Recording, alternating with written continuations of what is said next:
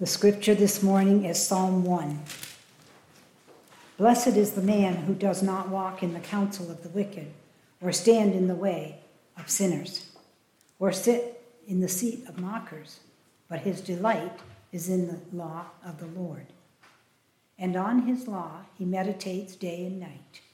He is like a tree planted by streams of water, which yields its fruit in season, and whose leaves do not wither. Whatever he does prospers. Not so the wicked. They are like chaff that the wind blows away. Therefore the wicked will not stand in the judgment, nor sinners in the assembly of the righteous. For the Lord watches over the way of the righteous, but the way of the wicked will perish. This is God's word.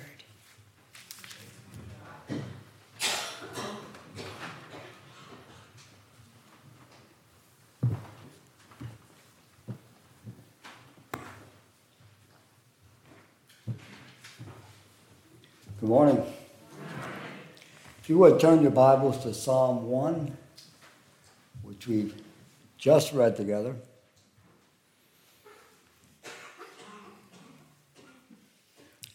We say a word of prayer before we begin. Father, we're thankful to be gathered here together in your presence for your purposes, and pray now especially that you'll bless your word to our hearts by the power of your Spirit. And may this be a time that we look through the window of your word and see something of your glory. We ask in Jesus' name. Amen. He was born in San Francisco. He lived part of his life in England. But we here in Vermont, New Hampshire, we claim him as our own. And I'm speaking of Robert Frost. In that great poem, and I thought of this poem as I was preparing this lesson, that great poem of his, The Road Not Taken. He concludes that poem with these words: I shall be telling this with a sigh, somewhere ages and ages hence. Two roads diverged in a wood, and I took the one less traveled by, and that has made all the difference. I took the one less traveled by, and that has made all the difference. Psalm 1 speaks of two roads, two ways. It speaks of the way of righteousness, and it speaks of the way of ungodliness. Now this, of course, is a poem too. And I will this morning be preaching from the King James Version for a couple of reasons, but the one I want to share right now is that I read it in several translations, and the poetic expression of the King James just really struck me. And the Bible that I'm using, I'll give you a little bit of a background. This is the very first Bible I ever read. When I was 8 years old, I was going fishing in the river, All Glades River outside Delphos, Ohio, and with my brother, and I came across some clothes and things that had been thrown away, and I went through them, and I found this Bible. And this Bible has been with me ever since. Wherever I've lived, I've always carried this Bible, and I know what day I found it on, because I wrote it in the front. It was March 27th, 1966. And wherever I've been, I've had this Bible. I've carried it with me all these years, even though for a long time I didn't read it. I didn't pay attention to it, but yet it's been a constant. Whatever home I've been in, that Bible has been there, but I've never preached from it. So now I get to add that to the list of what this Bible has meant to me. So I'll be preaching this morning from the King James. Two roads, two paths are clearly set forth in Scriptures. As to the boundaries of those words, those paths, I won't go into great detail, but it's made up of those who believe, those who exercise faith in Christ, those who depend upon God through the Holy Spirit to work within their lives, the way of the righteous, and those who do not believe. You know, Jesus taught over and over again, in fact, all Scripture teaches, but Jesus taught over and over again that there are two paths. If you go through the Sermon on the Mount, in chapter 7, he says there's a narrow gate, and then there is a wide gate. He said there's a narrow path, and there is a wide path. He talks about good trees, and he talks about bad trees. He talks about a foundation that's built upon the rock and a foundation that's built upon the sand. You see, he speaks about two ways. And then you can broaden that out and look throughout Scripture, for Jesus talks about wheat and tares. He talks about good fish and bad fish. He talks about sheep and goats.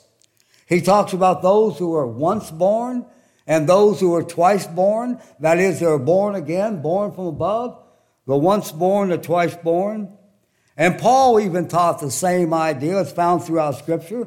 Paul talks about those who are in Adam, those who are in Christ. He talks about children of light and children of darkness. And I think you get the idea of what I'm saying and what Scripture is saying, that there are two paths, two ways, and these ways are set forth in Psalm chapter 1. Now, not everyone who travels these ways travel as far down them on either path. Not everyone travels them in exactly the same way, but I still stand by that there are two ways, two paths, the way of the righteous and the way of the ungodly. And these two paths have something in common, and that is that both of these paths are walked by sinners. They're walked by sinners. The path of the righteous is made up of all those who are right with God. That's a good way of putting it. The path of the righteous is not that they're so great and so righteous in themselves, but they are made right with God through Christ by the power of the Holy Spirit. They pursue a righteous lifestyle, to be sure, but they are not totally righteous. Both paths contain sinners. The path of the ungodly is made up of all who have not put their trust in Christ. Other translations, as we read this morning from the NIV, other translations use the word wicked a few times in this psalm. And I really, I know that is a proper translation of the word, but I don't like the picture that the word wicked brings to our minds. That's why I prefer, again, the King James Version, which says the ungodly, or those without God. For we tend to think of the word wicked in the very worst ways. We think of someone who's wicked, we think of maybe a Putin, or we think of someone who's traveled far, far, far down that path very publicly, and we think of those that we would deem as being wicked people. That's not what he's talking about at all. He's just talking about those who are not right with God. And some of those people contribute to society. They are what we would call good people. They are even people who attend church. They are sometimes our friends, our relatives. It's all those who have not yet received Christ. Now, someone might say, well, wait a minute now. Some of those people are better than you. And I would say with shamefaced, you are right. Some of them are better than I am. But yet at the same time, there is a difference between us. That by God's grace, I've come to believe. I've come to believe and to choose that way of righteousness. Now, I kind of want to begin the psalm really right about the middle. I mean, the ESV version, there's 52 words before it, and there are 72 words after it. It's almost in the middle, but it's with that word planted. They are planted by rivers of water. This way of righteousness is something that God brings about. God plants us on that pathway. It's not just something that we choose to do. I know from a human standpoint, there is the conviction of sin. I understand there must be repentance, a turning away from the one path, embracing of the other. I know that there must be faith in Christ. But it is really a work of God that puts us on that path. I will give you one verse to back that thought up, and that is Isaiah chapter 61 and verse 3. For he gives us beauty for ashes, an oil of joy for mourning, a garment of praise for the spirit of heaviness, that we might be trees of righteousness, a planting of the Lord, that he might be glorified. We are on that path because of God's divine power, and through the power of the Holy Spirit, for salvation itself is of the Lord. It is God who has planted us on that path. And in that, we can take no credit ourselves. We can't stand and boast, well, look at me, I'm such a righteous person. I've done so many things right. I'm on that path. No, we give all glory unto God, for God is the one who plants us on that path. I sometimes shake with fear at the thought of my life if God had not intervened and how far down that path of wickedness, yes, ungodliness, that I would have gone. But God in his grace intervened in my life as he's intervened in your life, and he's planted you on a path, and to him and to him alone be all glory for our salvation.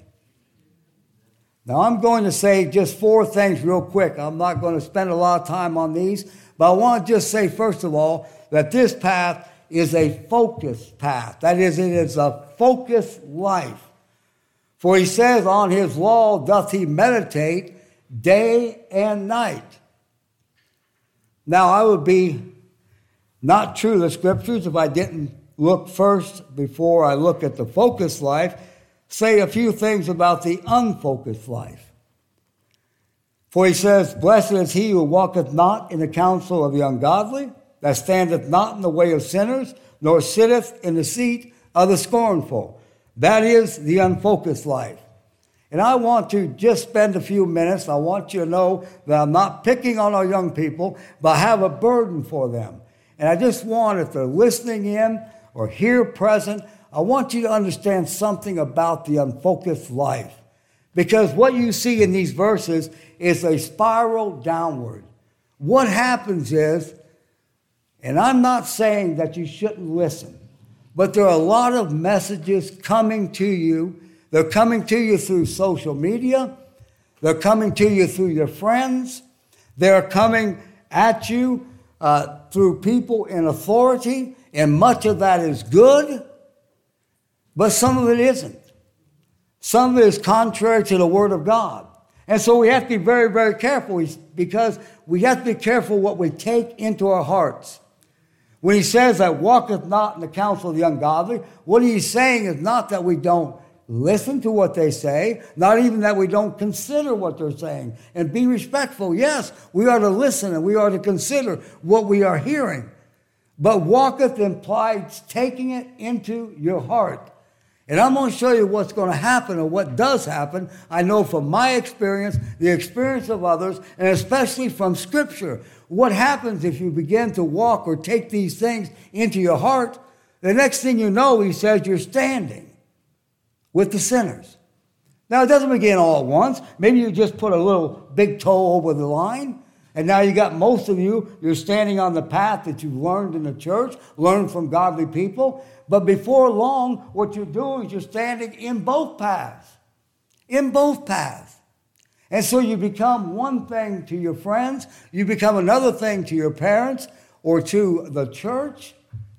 And if that continues on, then you finally find yourself sitting in the seat of the scornful. And what that means is you will reach a point where you're filled perhaps with guilt, begin to feel that you must justify yourself. And what you begin to do then is you begin to mock, maybe not outwardly, but you begin to mock the things that you've learned, the things that you've been taught. And I want to encourage you, don't look down on the counsel of godly parents, godly grandparents, godly people within the church. And if you hear something and you're disturbed by it and you're wondering about it, please speak with someone. Sit down, talk with them. They won't judge you. They won't put you down. They will help you work through it. They'll help you reason through it. For our desire is to see you walk, not in the counsel of the ungodly, but walk that focused life. Now, the focused life. Thank you for listening. The focused life. Here when he says he meditates in the law day and night, the law is not to be understood strictly like the Ten Commandments. It is the whole revelation of God. And we look at it through the eyes of the New Testament. We understand the revelation of God through Christ Jesus by the power of the Holy Spirit. And it says here that he meditates in the law both day and night, or meditates in the revelation of God both day and night. Now, meditate is something more than just reading a scripture, as that is necessary, or you can't meditate on it. You have to know something about the Word of God. But meditation implies deep thought, an application of the truth to our lives, to praying over those scriptures, to using the Word of God as it was intended. I'm afraid a lot of people look at the Word of God as an end within itself. They want to gain some more knowledge. They look at the Word, but they fail to look through the Word. And that's where the meditation comes in. For the Word of God is an instrument, it is a tool, it is a necessary one, but it's not an end in itself. The end is the honor of God. The end is a glimpse of God. The end is a deeper, deeper relationship with Christ. The end is the working of the power of the Holy Spirit. And the one who meditates on the law day and night is the one who's looking at these things, applying these things to their life, chewing them over, meditating deeply on them, but allowing them to guide them into the presence of God. It is a good practice to read the Word of God, but it's a better practice to read it with prayer, to read it with thoughtfulness, to read it with reflection, to read it in such a way that you apply it to your life and to the world around you, and through it all to see something of the greatness and the glory of our God. It is a focused life. It is a path in which our focus is upon God, and we meditate on His Word day and night. And then I would say that also it is a path in which we flourish. Isn't that what he says in the 3rd verse? He shall be like a tree planted by the rivers of water that bringeth forth his fruit in season. His leaf also shall not wither, and whatsoever he doeth shall, whatever he does will prosper. Now, I don't believe this is just strictly speaking of material prosperity, although that is included. There are those that God blesses in a material way, but he blesses them for a reason. As Paul would say, don't put your trust in the uncertainty of riches, but put your trust in God and be ready to be helpful, to reach out and to meet needs. With the material prosperity comes great, great responsibility to use that in a godly way. But I believe that he is speaking primarily about spiritual prosperity, in that we walk the path, we indeed will prosper. You know, the Apostle Paul said, having nothing, and yet I possess all things. I love that statement. Having absolutely nothing, Paul said. I don't have a thing, but yet at the same time I possess every single thing that I need. Even though I do not have it, yet I possess it. When I look at this word rivers, and I've used this verse before, but I'm going to use it again because it fits here. When I think about this idea of a life in which we flourish, I remember what Jesus said in John chapter 7. You remember it. He says, anyone, it doesn't matter who you are, he said, anyone who is thirsty, let him come to me and drink. For from his innermost being, out of his belly, out of his soul, out of his spirit, from his innermost being shall flow rivers of living water. But this he spake concerning the Spirit. For the Spirit was not yet given, because Christ was not yet glorified, but the Spirit has been given, Christ has been glorified, poured out the Spirit, and now we have all this spiritual prosperity within us as believers. For from their innermost being shall flow rivers of living water. And those rivers have names: love, joy, peace, patience, kindness, goodness, meekness, faith, self-control. Such an abundance within that it flows outward into the lives of others. It's not a problem-free life, but God sanctifies our problems for his glory and for our own good. It is a life that does flourish, despite the troubles and trials and problems of life. It is an inward prosperity that no one on earth can buy, but it's freely given by God, freely given unto people like us, weak people, people often confused, people who are prone to going astray. And yet God, in His great grace, enables us to flourish.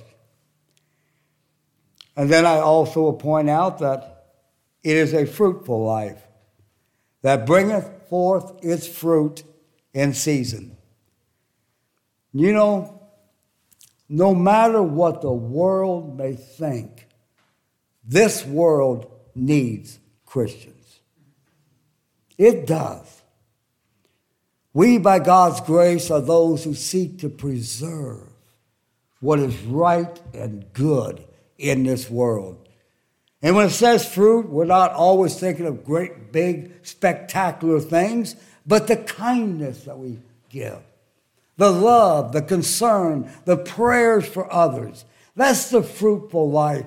It's not a life that's lived selfishly unto oneself, but it is a life in which we seek to bless the world around us.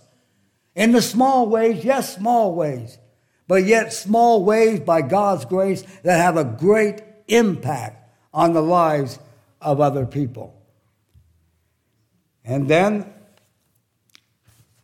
I'll conclude with this thought that it is a future life. Verses 4 through 6. The ungodly are not so, but are like the chaff which the wind driveth away. Therefore the ungodly shall not stand in the judgment, nor sinners in the congregation of the righteous. For the Lord knoweth the way of the righteous, but the way of the ungodly shall perish. The Lord knoweth the way of the righteous. Now that word knoweth means to look upon with love and with regard. To look upon with love and regard. God knows all things. He knows all people, but He especially knows His people. He knows who we are through and through. He looks upon us with love and with regard, and that gives us a glorious future. And when I'm speaking about future, I'm not just talking about heaven, although I'll say something about that. I'm not just talking about heaven. I'm talking about the future that begins right now. The Lord knoweth our ways. The Lord is with us as we walk. We walk with Him. We talk with Him. And that's not just a song we sing. That's a literal fact. We walk with God. We talk with God day by day by day towards a glorious future. And we one day will stand before God. You know, the Christian will be in judgment, but they won't be under judgment. For there's therefore now no condemnation. Right now, no condemnation to those who are in Christ Jesus. You know, when we walk this path, a lot of times we tend to walk in our little groups. And I'm going to let you in on something about this pathway of righteousness that leads us on to heaven. And that is, there's not going to be in heaven any Baptists. There's not going to be in heaven any Presbyterians. There's not going to be in heaven any Methodists. And you can name whatever group you want to name. None of them are going to be there in heaven. Because when we get to heaven, all those distinctions are going to melt away, and all that's going to be in heaven is believers and lovers of Christ, and we shall see Him. And it even says in the Bible in some measure and way that we'll be like Christ and live and reign with Him forever and ever and ever. And I'm telling you something, that is a pathway I want to walk by God's grace. I walk with faltering steps. I often stumble in the pathway, and I'm thankful for those who have reached out and picked me up, for we walk this path together. We're not in competition. It's not a foot race. But I'll tell you what, we need one another on that pathway. We need each other's encouragement. And I just want to conclude by just asking, what path are you walking today? Don't walk, try to straddle both paths. It won't work. You'll be miserable. You'll be miserable. You know, only the heart given over fully and completely unto God is a heart in which dwells the peace and love and joy that needs to be there. Two paths. The way of the righteous, the way of the ungodly. As for me, I've made up my mind. I have decided which path I want to walk. Thank you.